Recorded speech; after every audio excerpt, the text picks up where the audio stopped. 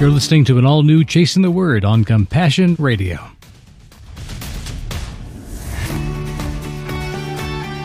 Good morning, honey. This is time for Chasing the Word on Compassion Radio. It's the second week of a new year, and we decided to jump back into the Psalms of David. Mm-hmm. And since this being the 23rd year of this century, we thought, why not? Let's go visit Psalm 23. Let's do it. Well, this is a very common and well-known psalm, and I think most people who have been in the faith for any length of time probably have it memorized, maybe even in several different versions. The one that's most common to you and I growing up is the King James Version. Mm-hmm. And we wanted to try to focus a number of weeks on different themes that jump out because there's so many ways to approach this psalm. That may sound kind of strange if you've always read it one way all your life. Well, it's only 6 verses. There's a lot here about the inferred message. Mm-hmm. Surprise, surprise, the 23rd Psalm never once mentions sheep. We assume it's all about sheep because the big word shepherd is used early on in it from David. Now, we know the association of David with sheep. He had been a shepherd himself. He doesn't approach this song to God as a shepherd. No. He approaches it as a sheep, which always kind of mystified me. He's like, well, he's a shepherd. He should be talking as a shepherd from his perspective. And that's what's interesting to me. There's so many perspectives you can jump into, dig deep into the heart of God and the heart that he put in us. Understand it much better just by spending time looking through a different set of eyes each time. Yeah, I had a friend tell me one time that if this is the only part of the Bible that she had, it would be enough for her because she can read it over and over and always, because of the power of the Holy Spirit through the Word of God, be moved by it. Right. And I agree with that. This is one of the most powerful pieces of Scripture, most powerful songs, poems there is in Scripture. And I'd agree because the early church depended upon the Psalms primarily to get to the heart of God, had to have a worship book. This was their song book. This is the way they did their worship together in the early years. And we're talking in living memory of Jesus walking the earth. There were people that were worshiping in fellowships and sharing the gospel that had to bring with them something of a culture to be able to share with people. This is how you respond. Sometimes God shows up miraculously and does miraculous things. Yeah, absolutely. And often we read in the first century church the attestations, the testimonies, the actual historical record of what happened to the church and why it was so miraculous. Mm-hmm. But before those miraculous things even began to happen, they had the Psalms. And they had the promise of the resurrection, and they were trying to figure out what does it all mean? Because all of their theology, all of their doctrine had not really been fleshed out yet. All they had was their experience. Right. And so if you approach the Word of God as an innocent, if you jumped into the 23rd Psalm and you had no other guide, you had no other teacher, you had no other church or person to guide you through this, but all you had was the Word, could you find Jesus in this? Could you find God's love for you? Could you find Him just by reading? This psalm to me tells me about the character and the nature and the will and the action of God in a way that's very personal to the person who is singing this song to God. So let's jump into it. And the theme I want to start with today is the names of God. As you and I discovered in reading a number of different translations, the actual word used for the name of God and how He's described is different in most of them. They pick up on some nuance about who God is. And sometimes He's named the Lord. Sometimes He's named something else. I want to talk about what it means for the names of God to be used the way they are. And what does it mean to have a name for God? But first of all, let's read from a translation of the 23rd Psalm and just read all 6 verses. Okay, I'm going to read from The Voice, Psalm 23. The Eternal is my shepherd. He cares for me always. He provides me rest in rich green fields beside streams of refreshing water. He soothes my fears. He makes me whole again, steering me off worn, hard paths to roads where truth and righteousness echo His name. Even in the unending shadows of death's darkness, I am not overcome by fear, because You are with me in those dark moments. Near with Your protection and guidance, I am comforted. You spread out a table before me, provisions in the midst of attack from my enemies. You care for all my needs, anointing my head with soothing, fragrant oil, filling my cup again and again with Your grace. Certainly your faithful protection and loving provision will pursue me where I go, always, everywhere. I will always be with the Eternal, in your house forever. What a beautiful rendition of that particular psalm. Mm-hmm. It's very modern in its poetry, but it's very close, I think, to the conversational style that David has in writing it. But the first item in that is the eternal. Mm. And of course, you and I learned different versions of it as we were growing up. And pretty much, because the Lord is my shepherd, I have everything I want. I have no need. I have no lack. We've sang songs that were adaptations of that. The Lord was the word that we always got hammered into our heads when we were little. Right. Growing up in a republic, what does the Lord mean? It was always a church term. Of course, in the old world, the original English translations were done under kings. Everyone knew what lords were. They were part of their society. The translation of a leader, an overseer, somebody who was in charge. Everyone just knew the substance of what a lord was. I don't think I did as a kid. Yeah. It was just a strange, lofty term for God up there. But when you look at the word that David used, chivalry and modern knights and kings and queens were not part of his vernacular because he never experienced that. He was going to become a king of a whole different kind than what we would think of in Middle Ages or even modern day. Mm-hmm. His word was the big word, the eternal, the one who is bigger and longer and forever than me, right? Right. And eternal, of course, in biblical theology is not about lasting forever. That's eternity. But the idea of the eternal is one who has no beginning, who has no end, who just is. Mm-hmm. And the great I am, the Yahweh, the Jehovah, the words that were not allowed to be spoken physically by those who worship God back then because they were considered too holy to even utter. Yeah.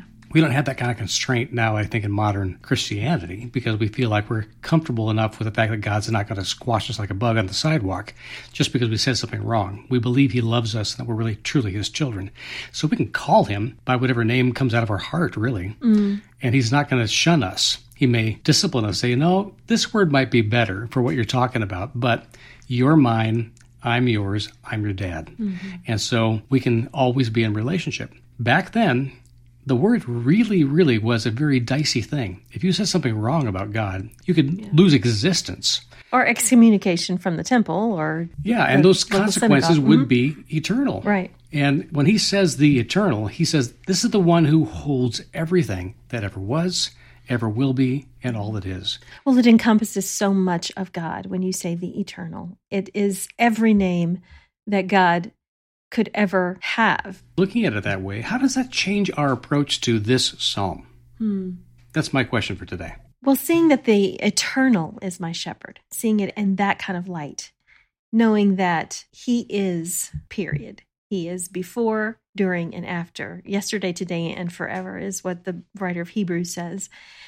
That's the kind of shepherd that we have. We have a consistent shepherd, one that is always there and always watching for us and over us. That brings a lot of comfort to me, knowing that there is this greater being, for lack of a better word, that is always concerned about me and always has my needs and my well-being at the forefront. He cares for me always, is what verse 1 says. Now, that makes a big presumption, though. It presumes that the eternal, the one you can't escape, the one who always has been, always will be, is good. Mm-hmm. We don't have that assurance from early human history that the gods that were worshipped could be trusted. In fact, the vast percentage of gods that are ever mentioned or imagined by men have always been capricious and hard to please. They were the extensions, really, of the worst of human psyche. Yeah. And they would capsulize the things you should be afraid of in yourself and in the world around you. They were out there to engender distrust, to create a power structure so that humans could control other humans and so that demons could control mankind. I think that's the way most religions and most gods of invention were created. Mm-hmm. And I do believe that there are demonic roots to most gods set up against Yahweh, set up against Jesus, even today.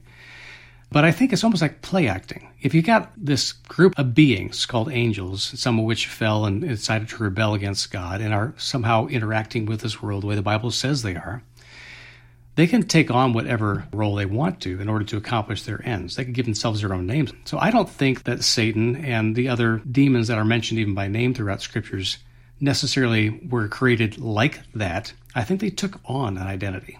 Okay. And it grew into that, so to speak, and now are feared that way. And I think men called upon demons across thousands of years ago to become their gods. So they would say, this is your name, this is what you do.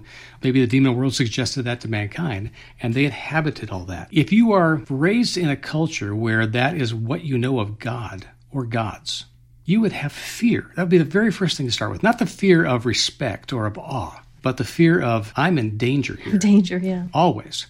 So if you were starting with an attitude towards the supernatural that I'm in danger, I have no power here. If I don't do just the right thing, I could cease to exist or I could be cast out.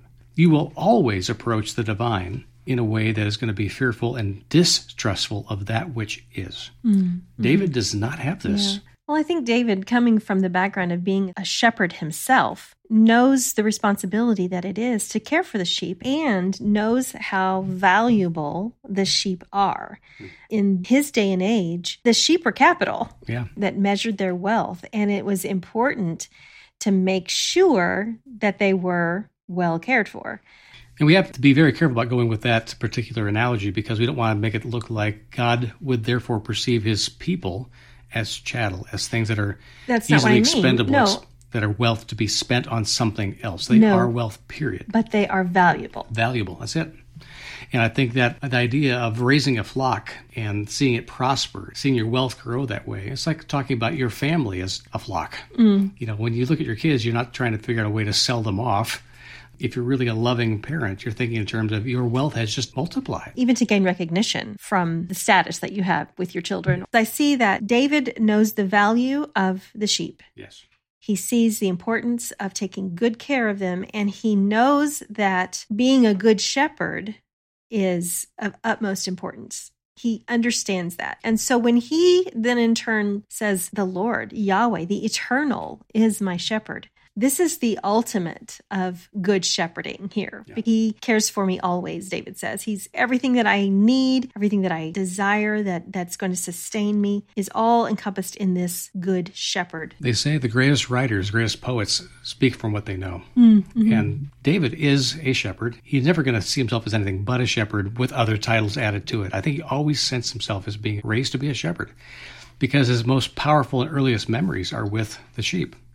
And again, I got to harken back to the idea that everything about our attitude towards David, the sheep, and God is all inferred because he does never once in this psalm mention sheep. Right. But he says the Lord is my shepherd. So what does a shepherd do? He leads sheep. So David is saying, by inference, I am a sheep. Mm-hmm. Or another way, I think it would be saying that I identify with.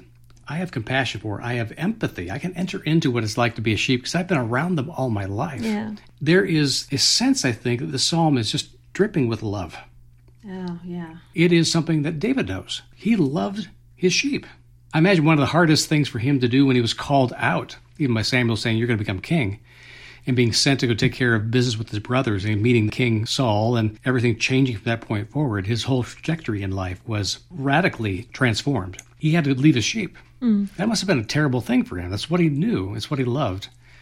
But he never really left them behind. He kept them in his heart.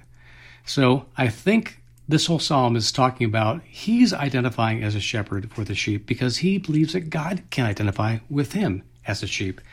And so I think about this being the Lord, the leader, and the led. I mean, you got three different responsibilities and relationships here, but they all seem to overlap like a Venn diagram. David is both a shepherd. He's also a sheep. And he has a shepherd. And all he's talking about is his experience with that shepherd, because the Lord is my shepherd. Then he talks about he, saying the shepherd. Then he says you. He moves all the way into pronouns, starts talking to the shepherd as the one I personally know on a first-name basis, really. Yeah. Even in these 6 quick verses of Psalm 23, there are a number of names of God, as you started to talk about at the beginning of our broadcast. And some of them that just jump off the page to me as I'm just skimming through this translation is that he is a caretaker. He's a provider. He comforts me. He heals me, makes me whole again. He guides me. He teaches me truth. He protects me. He feeds me. So he's not just a provider of care and comfort, but he's a chef for us. He makes dinner He makes the things he knows we'll like to eat. Right. That we need. Yeah. He's also a healer, and says he anoints my head with soothing oil. And one thing you just did there, honey, is you jump back and forth between verbs and nouns. People have described God that way. They don't even see themselves snapping back and forth between those things all the time, but it's really true, because you can verbify a noun, you can nounify a verb, and they become solid to you somehow, right? So your provider is one who provides. And every time you hear an action of God, a verb of God, it is a noun of God as well, because it has substance. It is always that thing. It is never not. Yeah. So if God is a provider then, you can sure bet your bottom dollar here that he is a provider now. We're not just talking about money, are we? We're talking about all the things that make us sound and secure. David is writing this psalm probably at a time when he's on the run. And he's been away from the field for a long time. Or it could be an early song he wrote that he's echoing later in life and gets written down, becomes part of the psalms that are recorded and sung in the tabernacle. Whether it started early and it was that refrain that was in his heart as a young boy, or whether it's something he looks back on a long life, remembering what it was like just to be secure and safe, free from attack. Whatever it is that lodged in his heart that reaches across all these centuries is something that deeply impressed him. It is something he believed deeply in. He identified with it completely. And I think because it's a worship song, every worship song is an invitation, is it not? To enter into whatever the psalmist is saying so that you too can identify with it, or add your own refrain, or think a thought that's in complement with the song you're singing. I've done that constantly when I've been in worship services. When I'm singing a song, it brings new thoughts to my mind. Yeah. I never stop at just the lyric I'm listening to. It's ringing bells in my heart and mind about other things about my life I can identify with that resonate with this thought, with this reality, this subtext of the eternal interacting with me personally, right here, right now. Yeah. For me, that's why this psalm has such power, because it's pure, it's simple. The analogy and the place, the location you can imagine this thing happening in is a very small parable. I see a glade, I see waters, I see high mountains, I see everything that's beautiful that I like, that I would aspire to go take a long hike to go enjoy. A place that's remote enough, but not so remote that I wouldn't see somebody else or some other thing that was familiar to me. It's not like a foreign planet to me. This is some place that I feel in my heart is really recognizable. Yeah, it's very familiar. I've been places like this, and we live close to that now up in North Idaho, where everywhere you look around you can imagine sheep up in the hills. In fact, there are shepherds of sheep in this state of Idaho that have been here for centuries, because it actually fits the bill pretty well. It feeds the sheep well. But they also have dangers up in those mountains, and every shepherd knows it. And they're always keeping watch on the wolves and the big cats that live out in the mountains. They're doing the job like David did way back then. And so you could walk right into an upper glade somewhere in the Rocky Mountains up here and see exactly what David is alluding to in these pictures. And I love that. It's an eternal scene, really. So how do we identify with this? I find myself identifying with the sheep right away. My first read is, I'm that sheep. I'm the one being soothed. I'm the one being fed. I'm the one that's safe and secure. Yeah, that's the great thing about reading the Psalms in general, is that it's very easy to put yourself into the scene that's being painted by David. You can really quickly, or I can personally, quickly identify with what's going on in the actual Psalm. And so I think that's a beautiful picture that you've just painted, honey. We can actually see ourselves in this place of being a sheep. We can see ourselves in this pasture, grazing on the beautiful green grass, and there's streams of living water running by us or whatever. We can put ourselves there.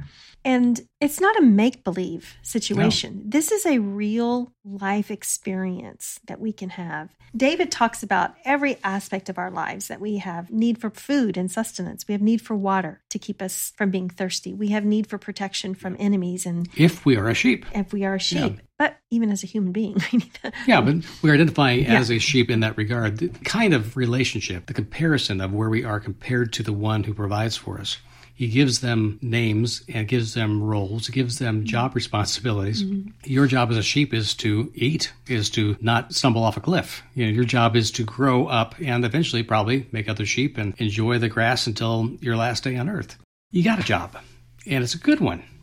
You're doing exactly what you were created to be. So is the shepherd. And I think about, if you've ever had a pet, you and I have had some lovely dogs over the years that just seem to get us, that really knew us as people, and they were emotionally responsive to us. We really identify with them. We could have conversations with them. We could literally see a dog listen to us and be so curious about what we're saying and feel the way we were feeling about the things we were saying and they literally give us back emotional responses.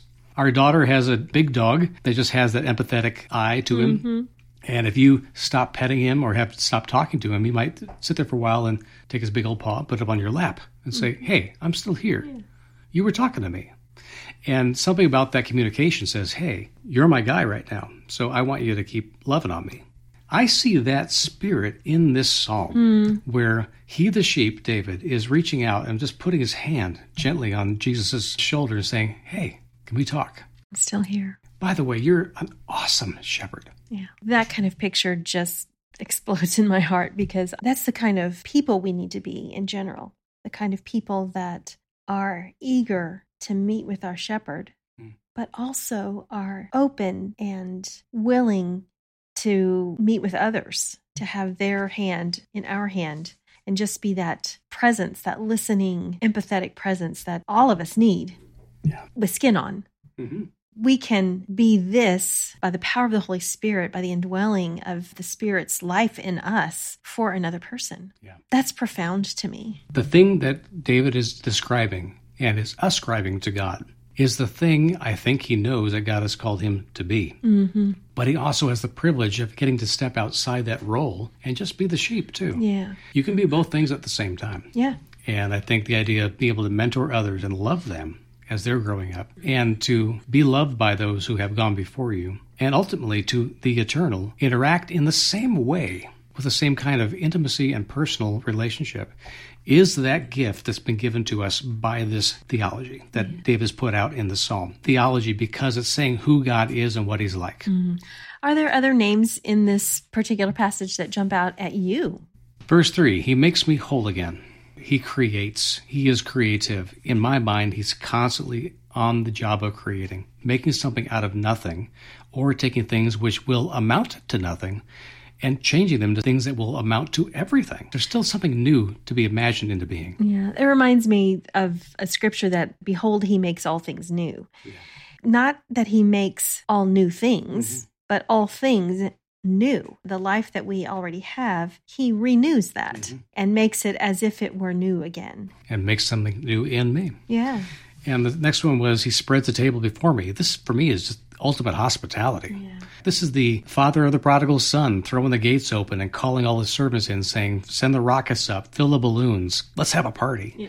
Everything about that says, you are welcome at my table. You will not leave empty. You know, he will fill you up. This, to me, is an absolute solid bedrock promise from God that if we will spend time with him and ask him for food, he will never let us starve, especially with truth. He will never keep us from reality, a new reality for us that's possible to satisfy.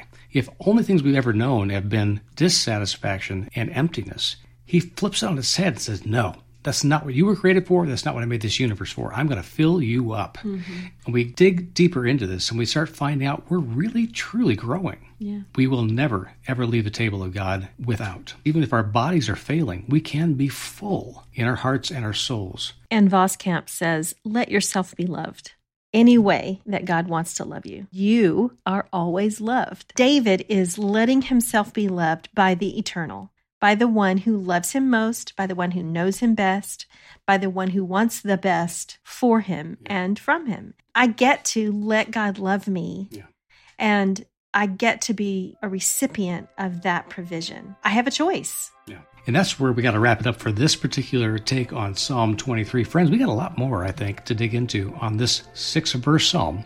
And we'll be back onto that next week on the next Chasing the Word.